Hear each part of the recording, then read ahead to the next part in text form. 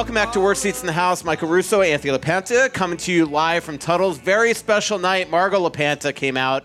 Margot is not listening. Everybody else, I said quiet. Everybody quieted down. Margot's just talking away back there like there's no tomorrow. She's heard most of these stories before. Yeah, that's true.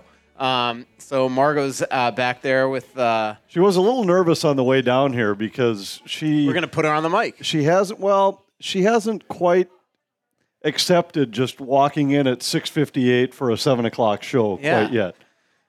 Well, so let's put it this way. As we were driving and she was checking the ETA that it says we're not going to get there till 6:57. I said, well, the show's at 7. We're perfect. Yeah. No, I've never checked the ETA before ever. So I said to Brandon, I said, is there any chance that Anthony knows there's a podcast tonight? And then the first person I saw was Margot. I'm like, thank God. So Margot took control of your calendar, somehow remembered, and Margot will be our special guest later to roast Anthony. One of these days we'll get her on. Maybe we'll have to feed her a couple of drinks. So welcome back to Tuttle's here. We haven't been here in a while. It looks absolutely awesome. They've done a lot of renovations. So thanks for coming on out. We're actually going to be out here a week from today as well, November 28th, Anthony, just so you know. 7 p.m. Yeah, that's in my calendar. Yep. So 6:59 for Anthony, 7 o'clock. The everybody podcast else will start. You all can get here earlier. Tuttle's November 28th. We also here have an awesome night. We got Grain Belt here. We're going to be doing a raffle at the end of the show for a couple of Northeast hats, but also the opening and closing songs of this podcast for as long as I've done this podcast was donated by Trampled by Turtles. Opening song is Victory. The closing song is Winners. Well, their album release concert is Saturday night at the Armory. And Grain Belt has 2 VIP tickets for that show on Saturday night. So we'll be doing a live little raffle there for the most You invited me to go to the show with you. Does that mean I have to win the raffle? Or No, I already got 4 tickets. So you are more than welcome to come. All right. But... we are going to be doing this raffle for the most prestigious gift that we've ever given away on the Worst Seats in the House podcast. So very excited about that. Also, Jody Anderson is here. She'll be coming on later on the show to talk about her new book, the second edition of Hockey Moms Aren't Crazy. We'll ask where we'll actually maybe get her son up to find out if that's true. So last night, is that last night? It feels like a month ago. It was last night that the Wild played, right? No, 2 nights ago. Oh, okay. It was 2 nights ago. So 2 nights ago, Saturday night. Talk about a flair for the dramatic, right? Alex Goligoski plays his 1,000th game on October 20th. They are, to me, like it was a really weird last probably 3 or 4 weeks. October 20th was the last time he played. He scratched 12 of the next 13 games. He plays in there on one game where he's just kind of like relegated to be the 7th defenseman, plays 9 minutes. I felt like 2 nights ago they basically put him in so not to embarrass him, right? He's getting honored for his 1,000th game. His family's going to be on the ice. And so they play him. He's got 2 suites full of people in the crowd. And so they play him in that game. He not only plays well, he plays 7.5 more minutes than Kalen Addison, and then he comes out there on the second shift of overtime with Sam Steele and Freddie Goudreau and wins the game. Ryan Carter and I talked about it after the broadcast that night, that there are some times where you really step back and you have to appreciate how good a handle Dean Evison has on his club and how he practices what he preaches when it comes to playing time and who's on the ice. And it was evident in that game early that Goligoski was playing well, and he played a ton. And against a skating team, he's a good skater. He still has great speed. He depended on him, used him a ton throughout the entire game. And then when it got to the overtime, that was exactly the point we made. Was I think it's as significant as anything that he went to those guys on the second rotation, and there was no entitlement that because you're Jared Spurgeon and you're the captain, or you're Matt Dumba and you're the veteran, you're the assistant, whatever. It doesn't matter. He went with the guys that he thought were playing the best that night. Sam Steele was one of them, and Goligoski was another, and they rewarded him. And I think it's, number one, it was an unbelievable story. It was like a movie script with how it ended, and his emotion in the postgame interview was so raw and so true. It was it was a special night. And there have been a few of those over the years. The one that kept jumping out to me was Nate Prosser scoring the winner when Hockey Day was hosted by Elk River. But that one to me was exceeded anything we've seen. I mean, Koivu scored the shootout winning goal when on his 1,000th game night when he hadn't played a ton during the game, but then scored there have just been nights like that. But I think this one might have taken the cake, might have been number one on the list. Your goal of all call was awesome. I mean, you could hear the emotion in your eyes, and then to hear his emotion after the game, where that was a release of tension. Not just for him, but for the whole team. Yeah. The team desperately needed that win, and to get it in the way they got it. It was the first time they've won a game this year in the fashion they won so many last year, coming from behind, scoring late to tie it, pushing it into the overtime, finding a way to win, and doing it. This was really their first, I don't want to say quality win because every win in the NHL is a quality win, and every team is good enough to beat you, but this was the best team they've beaten this year. And it was a team that was playing well when they beat them. Yep. I got you. I can't even, you are so loud in my ear right now because I can't hear myself think. Well, good. But there listen, we go. Just pay attention. Yeah. So, I mean, talking to his parents after the game, I mean, that's the one thing that really struck me is that we always look at these players as they're athletes, and he's 37 years old. Oh, he's a pro. And clearly he's been a pro behind the scenes, not creating issues. But the one thing that was so obvious here the last 3-4 weeks was that this was coming to a head. And talking to his parents the other night, it just felt like, behind the scenes, he's been real frustrated and not totally understanding why he wasn't at least getting rotated in every now and then. And then for him to come out there, I'm sure that the last 3-4 weeks he was starting to worry, are they about to end my career here? I mean, this is somebody that wants to play hockey. He wants to play in Minnesota, but he wants to play. And, this is a guy that was plus whatever. What was he last year? He was plus almost. 30s. He was plus in the 30s. I don't remember what he ended up. He was 10th in the league. And I think it's as much wondering if he wanted to end his career as much as are they about to end my career. I think he was just questioning and wondering how much longer do I want to do this, and all of that was happening. And you're right. The first point you made about the fact that sometimes overlooked and forgotten in all of these settings are that these guys are people. So when people start to talk about, that we should trade this guy, we should dump this guy, we should cut this guy, we should bench this guy, this guy's a bum, and just the insults that get thrown out, I always step back and say, just remember, this guy's a human, and he has a family, and he's got a wife that's reading what you post as a nameless, faceless, gutless fan on Twitter. His wife is reading that. And maybe his kids are reading that, and they're hearing about it in school or whatever. And it's so much different. There's so much more to it. This isn't a fantasy hockey roster. This is a human being. And in Alex's spot, I think you're right. He's handled it great. But I know behind the scenes he's been frustrated, and you could feel that get released that night. And he met with Dean Evison. He's been in touch with Bill Guerin. And, obviously they have a very special relationship as well. So, obviously he's going to be in Wednesday's game against the Winnipeg Jets. And now it's going to be really interesting what that lineup looks like because they're going to go back to the 12-6. They're not playing 11-7 again, especially because they have an afternoon game on Friday. They're not going to sit there and play Kirill Kaprizov 24 minutes again. Assuming that Greenway can play, which everything tells you that he can. But even if he can't, they're going to throw Rossi back in. But here's my point is that if Greenway comes back in, I don't think they're pulling Nick Patan out. So Rossi might be scratched a second game in a row. And then the question is, where do they go from here with Marco? Well, I think it's fine to let him sit upstairs for a couple games. They're not going to do that for a week and a half, 2 weeks. Then it makes more sense to keep him playing. Or send him down. That's what I mean. Yeah. Keep him playing, meaning send him down and keep him playing. But I don't think there's anything wrong with having him sit for a couple games. And you just never know. Things change so fast where somebody else gets banged up, somebody else has a bad night. Internal pressure and internal competition is a good thing. Nick Patan, I thought, was great the other night. I think the bigger question is on the blue line because I think Addison. I think Kalen Addison might be the guy out. And what I was about to say is that the reason he was in the lineup and was a no-brainer to stay in was because of what he was bringing on the power play when the power play was going great early.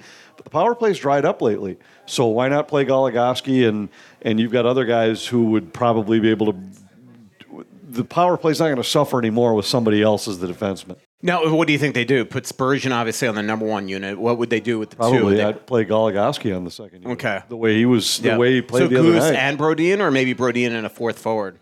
I'd say maybe Goligoski in a fourth But forward. no Dumba. I would not. And that's just a guess. That would be my... Yeah. I agree with you. I mean, Kalen played 7.5 minutes the other night, so he was sort of that odd guy out. And then again, with Winnipeg coming, and they're a big, strong team, you think you're going to want John Merrill in. Right, so, that's why I think Addison would be the totally logical guy to come out. But I think it was interesting that Goligoski played as much as he did because Carolina's such a skating and possession team. His skating ability was a major factor. And I mean, there have been some points this season where I know that Dean has looked at it and said, as soon as a defenseman has a lousy night, they have no qualms about playing Alex Goligoski. It's just that look at the way the team had played defense over the last 10 games. 26 goals in the last 13 games. There was no reason to make a change. In one of those games. And in that game, one was an empty netter, one was a 5-on-3 goal. So there just hasn't been a need or a reason to pull somebody out of the lineup. And I don't think that Dean is wired the way to pull somebody just for the sake of making a change. Somebody would have had to play their way out of the lineup, and nobody had done that. Yeah. How about we mentioned Patan? I mean, he looks to me like somebody that could stick around for a while. I mean, I like this game. He's played 155 NHL games. He's basically been a regular. Last year he kind of split time between. Where was he in Vancouver? Where was he last year? In Toronto last year, Vancouver the year before. So it was. He split time a little bit, but the last couple of years he hasn't spent a lot of time in the minors. But he's been a point-a-game guy in the American Hockey League. Yeah, he has some skill. He isn't just a grinder type guy. He has some offensive flair to his game. I thought he was really good the other night. I don't see any reason why that they make a change in the forward group other than the addition of Greenway for the next game. Yep. But you think if Greenway cannot play, you don't think they'll go back to 11-7, right? You think Rossi plays? I think Rossi about that. plays. I'm not sure about that. Yeah. But either way, I think Greenway probably plays and they play. Right. Kaprizov, Zuccarello looked much more like themselves the other day, in large part because Sam Steele seemed to fit with them. Steele scores the winning goal, tying goal with 2:37 left. He sets up the winning goal in overtime. They haven't, it's weird because Kaprizov, he has a 6-game point streak, but he hasn't scored in 5. And he's not getting a volume of shots that we're used to seeing. It does feel like he's kind of alone on an island. Do you see his game taking a turn, or do you see him the same guy? I think it's more the people playing against him. And I think it's no small thing when you think about the fact that last year, number one, you had the Eriksson, Foligno, Greenway line intact. So those guys are playing 18 minutes a night, and they're absorbing shifts against the other team's best. They're changing games by ending shifts in the offensive zone, and now a lot of nights you're able to get Kaprizov and Zuccarello an offensive zone start at home against another team's third pair. Then you have the secondary scoring line of Boldy and Fiala and Gaudreau that was at least drawing some attention from opponents. Now this is the only line that's scoring. So every shift they're playing, they're going up against the 1-2 defensive pair. Slavin. Right, and that's tough. It's that wears you down and can sometimes make a guy look like he's off. When I thought the other night they were really good against Carolina. I thought they won a lot of puck battles. They were hard to play against, and I thought it was interesting that it didn't matter which coach had last change. If it was an icing call and Carolina had the chance to match lines, they went with the same matchups. And it was their scorers against the Kaprizov line. It was the Stahl line against the Eriksson Ek line. I think both guys just felt these are the matchups we want. Let's go. It was unbelievable because the Wild are not usually the best face-off team in the league, and Carolina is usually one of the best face-off teams in the league. And the Wild just ate them up for lunch the other day, especially Eriksson Ek, who's been playing great hockey lately. And I think that's one big reason why that team had trouble getting the puck, why the Wild defended so well in the third period. It just felt like they had the puck the entire period, and they held Carolina without a shot for 12 and a half minutes. Yeah, I thought it was as thorough a game as the Wild have played, and it was good to see him get rewarded with a win because it would have been when there were 5-6 minutes left in the game, and you could almost just hear the post-game press conference saying, "If we play the way we played tonight every night, we're going to win a lot of games." So it was nice to see him get rewarded for that and finally come from behind and win one rather than just battle but fall short. If you have any questions, feel free to come up to the microphone here. Sam Steele, junior star. People forget that 2018 World Junior team that they won silver medal. That was a Sam Steele. He was the second best forward, second highest scoring forward on the team behind Kyrou by 1 point. He had more points than Cale Makar in that tournament. This is somebody that might be equipped to fill in there until Hartman comes back at some point. Yeah, I think his game has been really good over the last couple of weeks, and they gave him an opportunity. Now, as Dean has said with so many guys over the course of the year, now you've earned the spot. You're not just there because somebody else is out. You've earned it. Now don't give it back. Keep it. Take it and run with it. Play so well that we can't put anybody in your spot. And if one game is any indication, Steele certainly was up for that challenge. Yeah, a goal and assist doesn't make a season by any stretch, and he was smart enough after the game to say that. He had a line, and it sounded so cliche, but it's so true. He said, this is a day-by-day league, and not a day-to-day league, a day-by-day league, and it is so, so true. I mean, look, Tyson Jost at one point in the last month was centering the top line. Then he's thrown on waivers. We've seen that, obviously, with Victor Rask. We saw Goudreau get a spot there. He doesn't stick, and they throw Steele there. But, if Steele goes there in a game and he's not good enough, he knows he's going to be off of it. And we see that all the time, not just in players' roles, but also teams. I mean, the Blues, Charlie Coyle just scored. The Blues are a team that lost 8 straight games. Now they've won 6 in a row. They were going to blow that team up at one point. And it just shows how fickle this league is. And that's why, if you remember, it was this time last year, the Wild, even though they were 11-6-1 at the time, it felt like they were sort of sputtering a bit. Then they go to New Jersey. They throw Hartman on the top line with 3-7 Zuccarello, and they won the eight straight games from that point on. So could this be the beginning? We'll find out soon. We'll see. I think it's a long way to go before you do that. But I do think Sam Steele's game has been good. He brings a little bit to the table, which is what, as good a player as Freddie Gaudreau is, he's a responsible player. He wasn't adding a ton to that top group. And Steele, I think his game he's had more speed. He's had more jump. We talked about him when they acquired him, that this was a guy, a lot like we talked about Tyson Jost, though, to be honest, in that it was a guy that we always felt might do more in the NHL, might score more, might bring more, and just never quite fit right in Anaheim. And maybe this will be this is the little spark that ignites his game the rest of the way this year. The holiday season is just around the corner, and if you're like my family, that means a ton of cooking.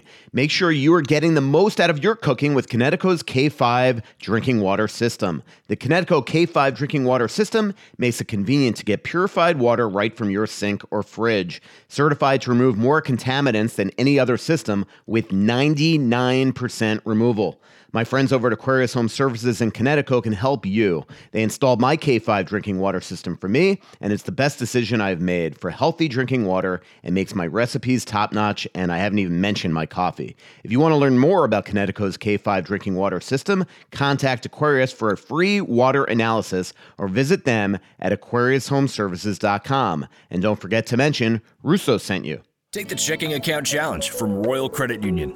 Compare your checking account to Royal and see why it makes sense to switch. Royal's checking accounts have no hidden fees and lots of free features that make it easy to stay on top of your money. You can deposit checks with Royal's mobile app, receive real-time notifications when transactions happen, and even freeze your debit card in seconds. See what other features you're missing out on and make the switch to a Royal checking account at rcu.org/Royal Challenge. Insured by NCUA. Had a couple great meals around our house lately. We had an opportunity with the team on the West Coast and all national TV, or I should say nationally streamed games that put us on the sidelines for a while, but it allowed for some great dinners at home.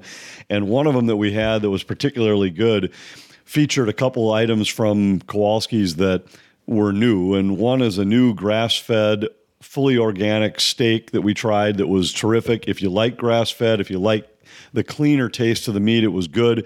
I personally prefer the akaushi cuts to it, but it was good to try. But the other thing we had that night were their scallops, and I know we've talked about these before. They've switched to a dry packed, fresh, never frozen line of scallops, and they are incredible. We had a group over here for dinner, and they all raved about them. They don't cook down, so don't be fooled by the smaller size. They're a little sweeter, but just have terrific flavor, terrific taste. Anytime that you're going to entertain, you got to start with the best ingredients, and for that, Kowalski's is the place to go. Question. I was just going to ask you about the Steel Center and Kaprizov and Zuccarello, but you answered my question. What do you think? Okay, with Matt Dumba entering a contract year, what do you think is going to happen with him? Well, he's in a contract year, so it's not entering.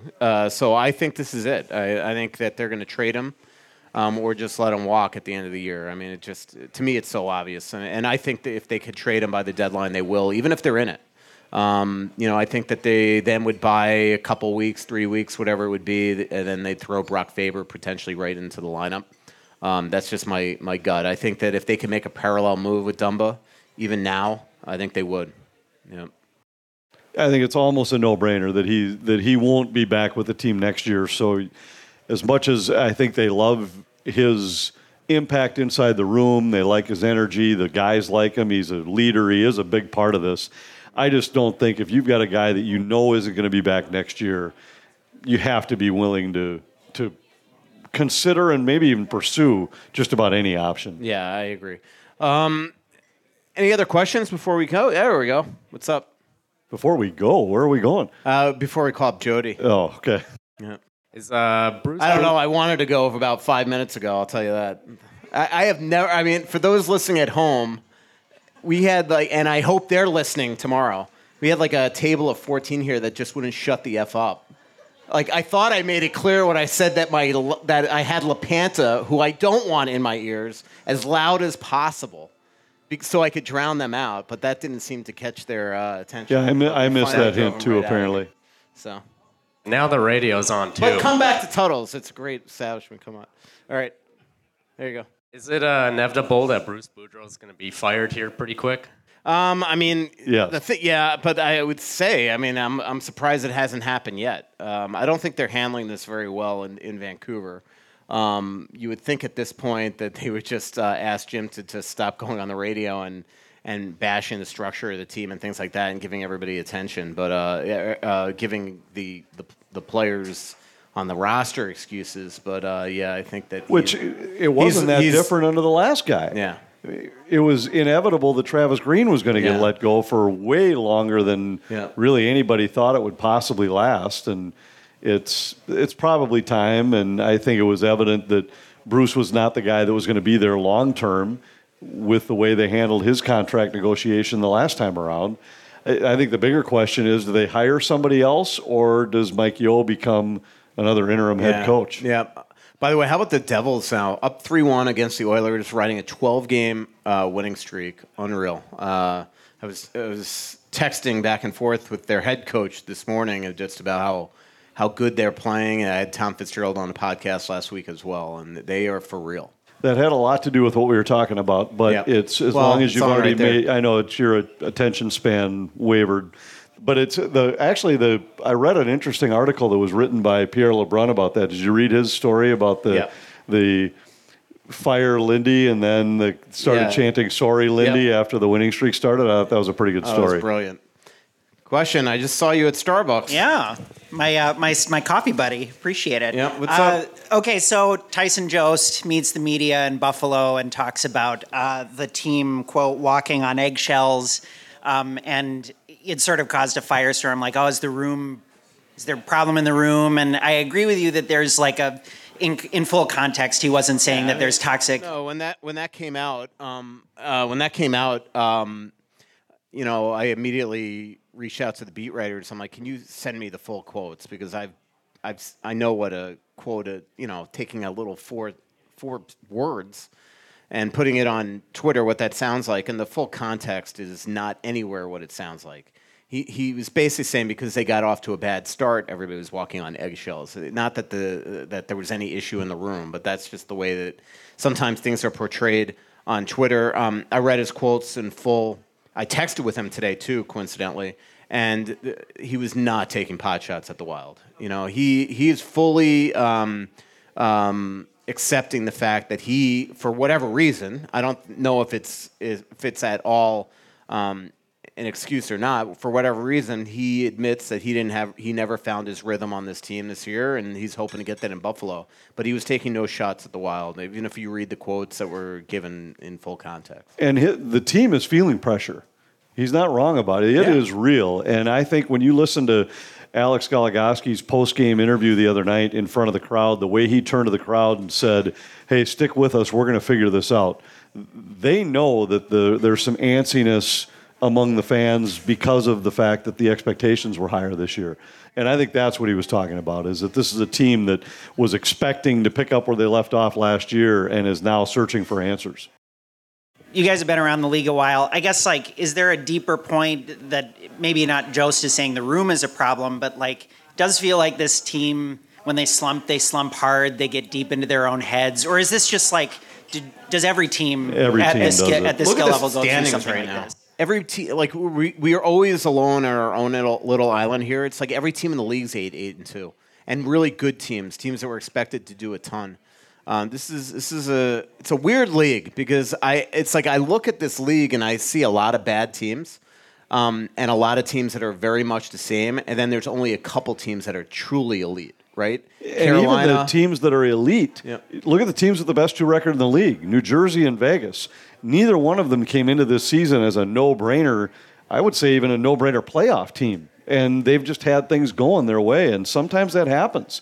Teams they start to build confidence. It happened with the Wild last year where they just felt like every night they were going to find a way. But it's amazing how fast that can go away. And he mentioned earlier St. Louis had an 8-game losing streak, and there were rumors there that it was time to start moving pieces. Well, now all of a sudden they've won every game since. They just scored 8 seconds into their game tonight. So this is a team that now all of a sudden feels invincible. That's not what we were talking about. Well, it is what I was talking about. I was talking about St. Louis feeling invincible now, where now they just feel like everything's going their way. So it's amazing how things can change fast. Yeah. But the point about that every fan base and every organization and every room deals with the same things. It's just that fans only see it from their own team. We used to talk about it with goaltenders. Every city you'd go to, every fan base thought their goalie gave up more soft goals than everybody else. Well, it's because they watch him play 82 nights a year, so they see all 15 soft goals he's given up, where they only see the opposing guy 3 times and maybe they don't see that.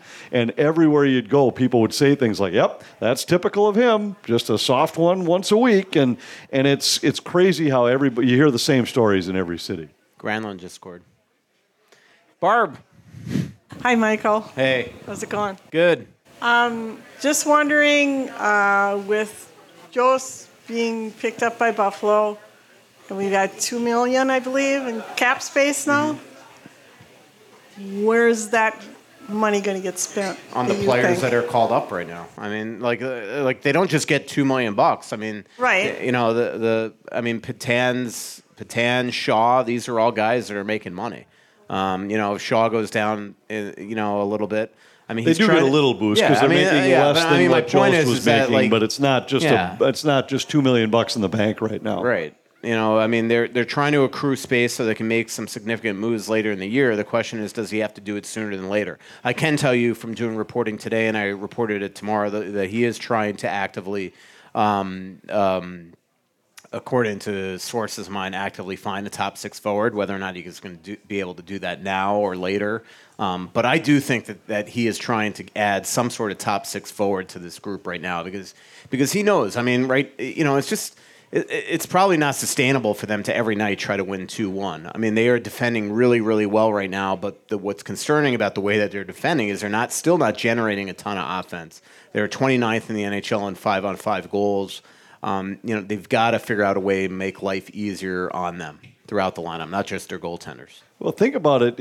If you really simplify it to the base level, Kevin Fiala scored 35 last year. Ryan Hartman scored 34. Yep. That's 69 goals that are out of your lineup that you basically didn't replace. That's almost a goal a night. And over an 82-game schedule, that's almost a goal a night. And when in a league that plays up to 3, taking away 1 a night is a huge gap to try to fill. And then to add on to that, you have Greenway, who had a career high in assists last year. The one area where I think this team hasn't been good most of the year is along the wall. That's his bread and butter. So we'll see. We'll see if he comes back on Wednesday night. Friday, some point on this homestand, he's going to come back. I think a lot of this right now is mental with him. He's now 3 times essentially hurt his shoulder, and so I think anybody can understand how hard this is to play. So I think they've tried to get him a bunch of battle drills and things like that, and to get him in the lineup. But hopefully that for them, their sake, they can somehow reunite that grief line and really spend a lot of time in the offensive zone, create momentum like that line has been prone to do. So get a couple raffle tickets. So. Oh, by the way, I have couple wall calendars here to give away, too. It's got to be a really good question, though. Jody, you want to come on up? You use that microphone as well. So Jody Anderson reached out to me at some point this year. She was doing a second edition of her Hockey Moms Aren't Crazy book. And I believe she's even brought a couple of giveaways, maybe. I don't know. I don't want to put words in her mouth and start giving away the stuff that she brought. But so she reached out to me that she was doing the second edition of this the Hockey Moms Aren't Crazy book. And I did the forward for that book, Anthony. Isn't that nice? Huh. Yeah. Well, that's the first thing I was going to read. The forward? The forward. My mom actually texted me. She's like, I think you actually like me. So, Jody, where did this all begin? Well, I worked for a publisher. Okay. And I had kids that played hockey. You don't really have to read it in front of me. I don't need you to read it. And of course, you always come home with all these hockey stories from your kids and whatnot. And my boss comes out and says, okay, I've heard enough. You need to write a book. And I went, nope, not doing it. Mm-mm. And he said, why not? I said, because I like my job. And if it sells 5 copies, I would just like to keep my job. So I come back in the next day, there's a contract on my desk, and he comes out and goes, see that? I went, yes, sir, I do. He said, sign that or you're fired. Wow. I went, excuse me? And he goes, no, you're not fired, but he said, I did some research, and there is nothing on the market like this book and the way I want to do it.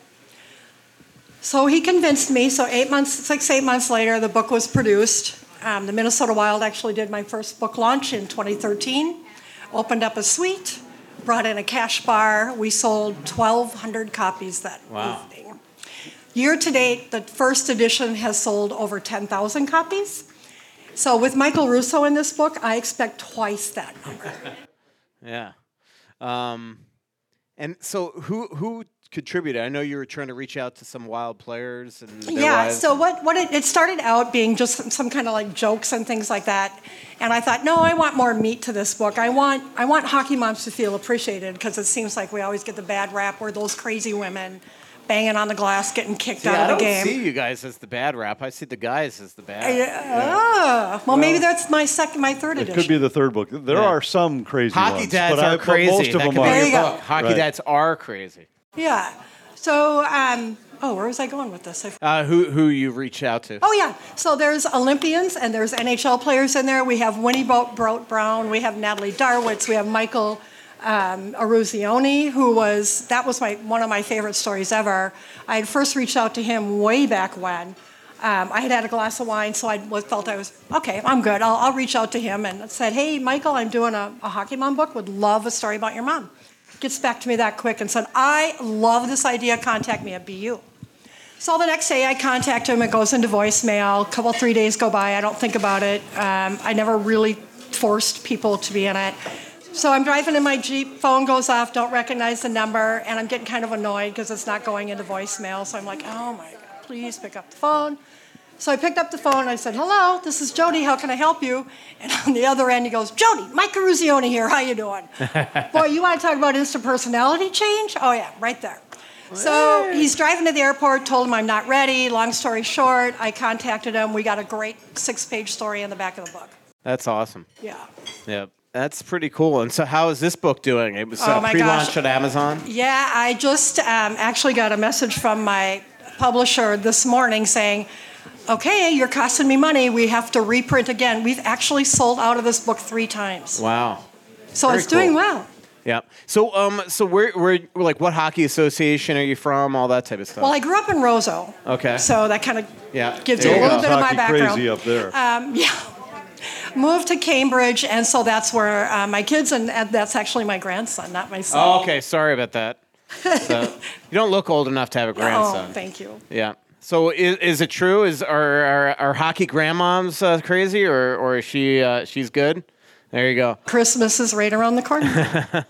So and this again started. So you like, how long does it take you? Like I'll be honest. I wrote 1 book in my life, and I didn't love the process by any stretch of the imagination. It's like, how long did this take you? Honestly, the first book took 6 to 8 months just because the stories kept flowing. It was Okay. just so easy. What I found and what I appreciated about the hockey community is people were willing to share their stories. They wanted to talk about their mom and how important she was growing up while they were at the rink at 5 a.m. or whatever. So getting those stories weren't too difficult. The second edition, kind of the same thing. I use social media a lot to reach out, and people were very, very, very sweet giving me their stories. So, and do you interview them, or do they write it themselves and submit it? I have interviewed a few. Otherwise, I'll just say, hey, just write me something like I did with you. Okay, very cool. And you liked my forward? I did. Although I read the foreword and I was about a paragraph into it and I thought it was fiction because it starts with, I played hockey for 10 years, my mom barely missed a game, and then I get to the bottom. Wait, no, it doesn't say I played hockey for 10 years. That's here. It says my forward. daughter. So I start reading it, and it turns out the foreword was not written by Michael Russo. Oh, okay. It was by somebody else because I was worried it was fiction. Then there's an introduction by Michael Russo a few there we pages go. later. All right, there we go. There you got go. ya. So I got replaced. I got bumped You for got the forward bumped. and So you turned into used the to be intro. a forward. Now you're the Intro. 7th defenseman in an 11 and I did 7 not play lineup. hockey for 10 years. That was my daughter. Yeah, Now this one starts with I don't play hockey, can barely skate. Now that I believe. yeah. There you go. Well, that's awesome. And so, so you brought a mug here and I a book, did. and I this is for did. to give away. How do you want to do Yes. the giveaway? Whoever I has thought the about that. non-craziest mom, or what? That, and I wonder if anyone in the room knows my favorite Wild player that's playing today. Okay, so if somebody could pick that, that's how they get it? Yes. Okay. Carp, you want to take a guess since you seem to want the book for your mom? You want to give him a hint? Especially because he wants to give it to his mom, so we got to figure out a way to get this to him. Just came back from injury. Well, that could be anybody. Yeah, so about half the lineup. Is he Floridian? No. Okay. Has a brother or 2. There you go. There you go. There you go. You got your mom a gift. So Carp came here once just to actually, you know what? Carp's mom might be crazy. Because Carp at the end of last season, Carp shows up to one of our podcasts, so I go over to talk to him. Turns out that he was having like major stomach issues. He decided to stop here on the way to the hospital. How about that? That's crazy. Yeah, that is pretty crazy. That's But crazy. we're going to still give you the book. So congratulations, Carp. Well, thanks, Jody, for coming on. Again, it's Hockey Moms Aren't Crazy. You can get it on Amazon. You can get it. Where else can you get it? Lots of gift stores. Good Things White Bear Lake. I'll actually be there for one of the days for Hockey Minnesota to kick off Hockey Minnesota Very there. cool. If you get bookstores, gift stores, Amazon, if they don't have it, ask them. They'll carry it. Nice. If you were like most people, you've been wondering if the real estate market is going to crash. Well, I went right to the expert Chris Lindahl and asked him. Chris started in 2009. And as we all know, there were absolutely similar tensions back then. So I want to know where we were headed. Here's what Chris told me. The supply of homes would have to outweigh demand, not be at all-time lows for a crash to happen. The average days on the market would need to spike as well. If you look right now, houses are sitting on the market longer. Prices are being cut a lot too, but the seasons and market have both been shifting, so hard to say if the sky is falling. Number one thing that people can control right now is their equity being at all-time highs. Homeowners that want to guarantee that they keep their equity need to be proactive now, not wait until it's too late, which is why so many are coming to Chris at KLRE for their guaranteed offer program. It's a great hedge against high inflation and interest rates vaporizing people's equity. Request your no obligation guaranteed offer right now by going to chrislindell.com. Terms and conditions apply. There you go. Here's a word from Bosch Law Firm. Hey, hockey fans. Jerry Bosch here again from Bosch Law Firm and WorkCompExperts.com. If you're injured at work, it's never too soon to contact the lawyers and awesome staff at Bosch Law Firm. We'll answer all your questions, help you set up your work comp claim, and help you select professionals who will be there to help you, not the insurance company. And with almost 30 years of litigation experience, if your benefits are denied, we'll fight to get you paid. Bosch Law Firm. The call's always free and there's never a fee unless we obtain benefits on your behalf. Call or text us at 651-333-8300 or visit us at WorkCompExperts.com.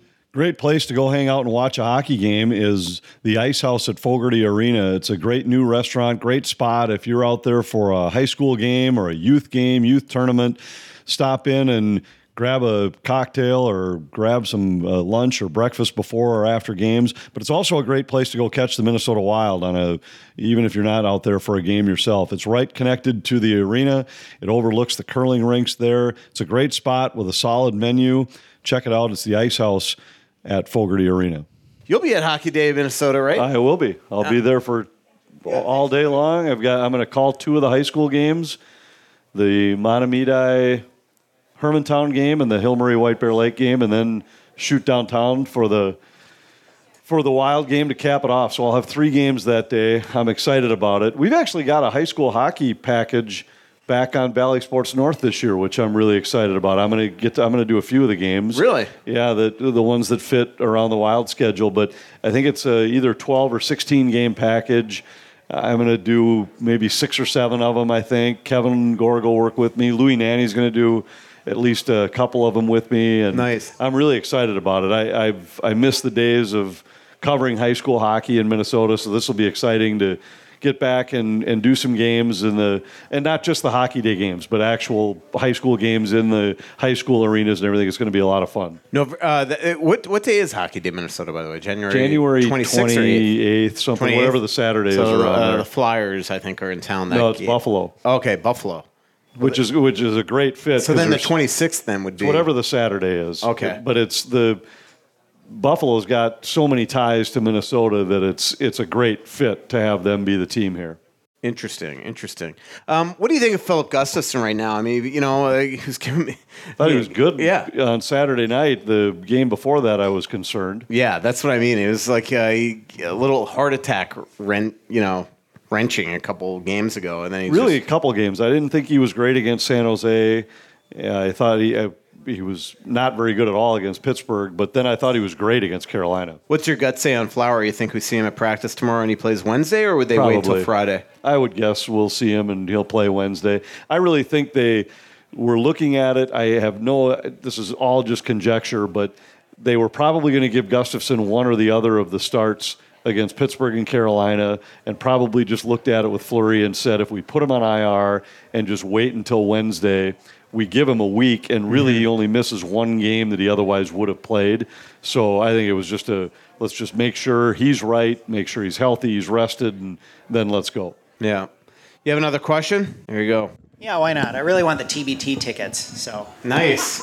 I forgot about that. We're going to be giving and those away. I shouldn't have said that out loud because now someone else is going to ask another question. Yeah. So I was in Seattle for the Wild Kraken game, saw a lot of green sweaters, which was cool. Makes me wonder, who do you think is the fan base that travels best on the road? Well, that's hard to say. Is different than transplanted fans, because I think wherever you go, there are a ton of Maple Leaf fans. When you go, and Montreal fans, and you see it here too. They're fans of teams that have been, or they've been fans of those teams before their own city had a team. And so I don't really think those fans are fans that travel. I would think the fans, Minnesota's right up there in terms of fans that actually travel to games. Chicago's probably close in that area, I would guess, don't you think? Yeah, definitely. I mean, Chicago. I mean, as Anthony said, I mean, the big thing, like with Montreal, Toronto, like that. There's a reason why Florida and Tampa always have a ton of home games in December because there's so many snowbirds that actually live down there during the winter time. But then when you go to Arizona, I mean, it feels like half the building is from Toronto or Montreal when they're down there. Like Same with when Minnesota's there, but those aren't necessarily people who traveled there. They're just people who live there now or vacation there, live there in the winter. But there are some cities where when Toronto or Montreal or Boston or when those teams are in town, you can't get a ticket. Yeah. Because there's so many of those fans living in those cities. But in terms of the fans that actually travel, I'm amazed every time. There are a few cities that we visit where Vegas is one, Nashville's one. Denver. When you're walking the streets, there are Wild fans everywhere. And Arizona's another that there are just a few cities that you don't feel like you're outside of St. Paul. But there are also destination cities. Like I was just in Vegas for the Blues Vegas game, and there were tons of Blues fans there. I'm going to see Buffalo and Montreal play Arizona next month. I'll be down in Arizona doing a project, and that game against Montreal, I think, is already sold out. So, I mean, which isn't hard in a 4,500. But if you actually if you go to like the secondary sites right now, you can get Arizona Coyote tickets for the rest of the year on those. They're super expensive though. But that game in particular is like very close to being sold out. So it just shows you that a ton of Montreal fans either live down there or are coming, right? You know what's interesting is last year the Wild had a trip where they went to Arizona and then to Vegas, and we weren't televising in Arizona, so I went straight to Vegas. And let's say it was a Thursday night the Wild were playing, and I was there on Monday, and been in the city for when the Wild are playing there, it's 2 days beforehand, you'll see people in Minnesota gear everywhere. Mm-hmm. And all of a sudden I was walking down the street and I walked past a guy in a Flyers jersey, and it's like, well, that's weird. And I looked it up. They were playing the Flyers the next night, and I ended up going to the game. But it was the first. I only saw one guy the whole time I was there wearing Philadelphia apparel. Mm-hmm. And when you went to the game, it was 98% Vegas fans, as opposed to when the Wild are out there, you feel like you're in a 50-50 building in terms of fans for the two teams. So it is different. There's no question Minnesota travels well, especially to a few cities. Looks like the Wild broke this Kochetkov guy. He's already given up 2 goals. It's, I think, the most that he's ever given up in a game. So they're down, Winnipeg's up 2. How about that guy the other night, by the way? He's a pretty good goalie. Yeah, he is good. And the Hurricanes are high on him.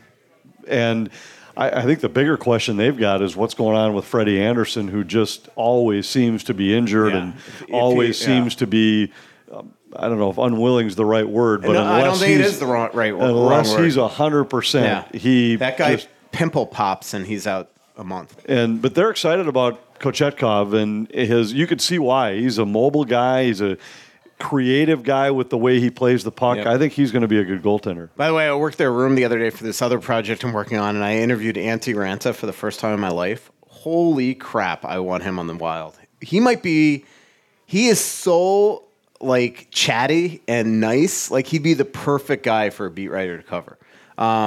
He is just as good a dude as I've seen from a goaltending perspective. And again, when you think that English isn't his first language, but couldn't have been nicer. Question. Freddie Gaudreau's on a contract year. Are the Wild going to keep him, move on? Yeah, what do you think? Into an 8-year extension, I think. Over Dean Evason's dead body, will Freddie Gaudreau not get extended? There's a lot of variables there with what the rest of the lineup looks like, but he's a guy that wouldn't be overly expensive to keep. He brings a lot to the table. He's a guy that you could use as a fourth-line guy. He could move up in the lineup in a pinch. Good penalty killer, responsible guy that I think there's no reason not to bring him back, and I got to believe he'd love to stay as well. So exactly. I think they'll figure it out. If you think of it from Freddie's perspective, when do you, as a player, find this type of fit with a coach? When you have a coach that when you're Freddie Gaudreau and you've bounced around a little bit and you haven't gotten long-term deals, you'd be willing to stay here, I think, for a 2 or 3 year deal again. at not a major raise as well. So, any other questions before we wrap up the show? Any? You have anything you want to talk about, Anthony? Not really, other than that I think it's...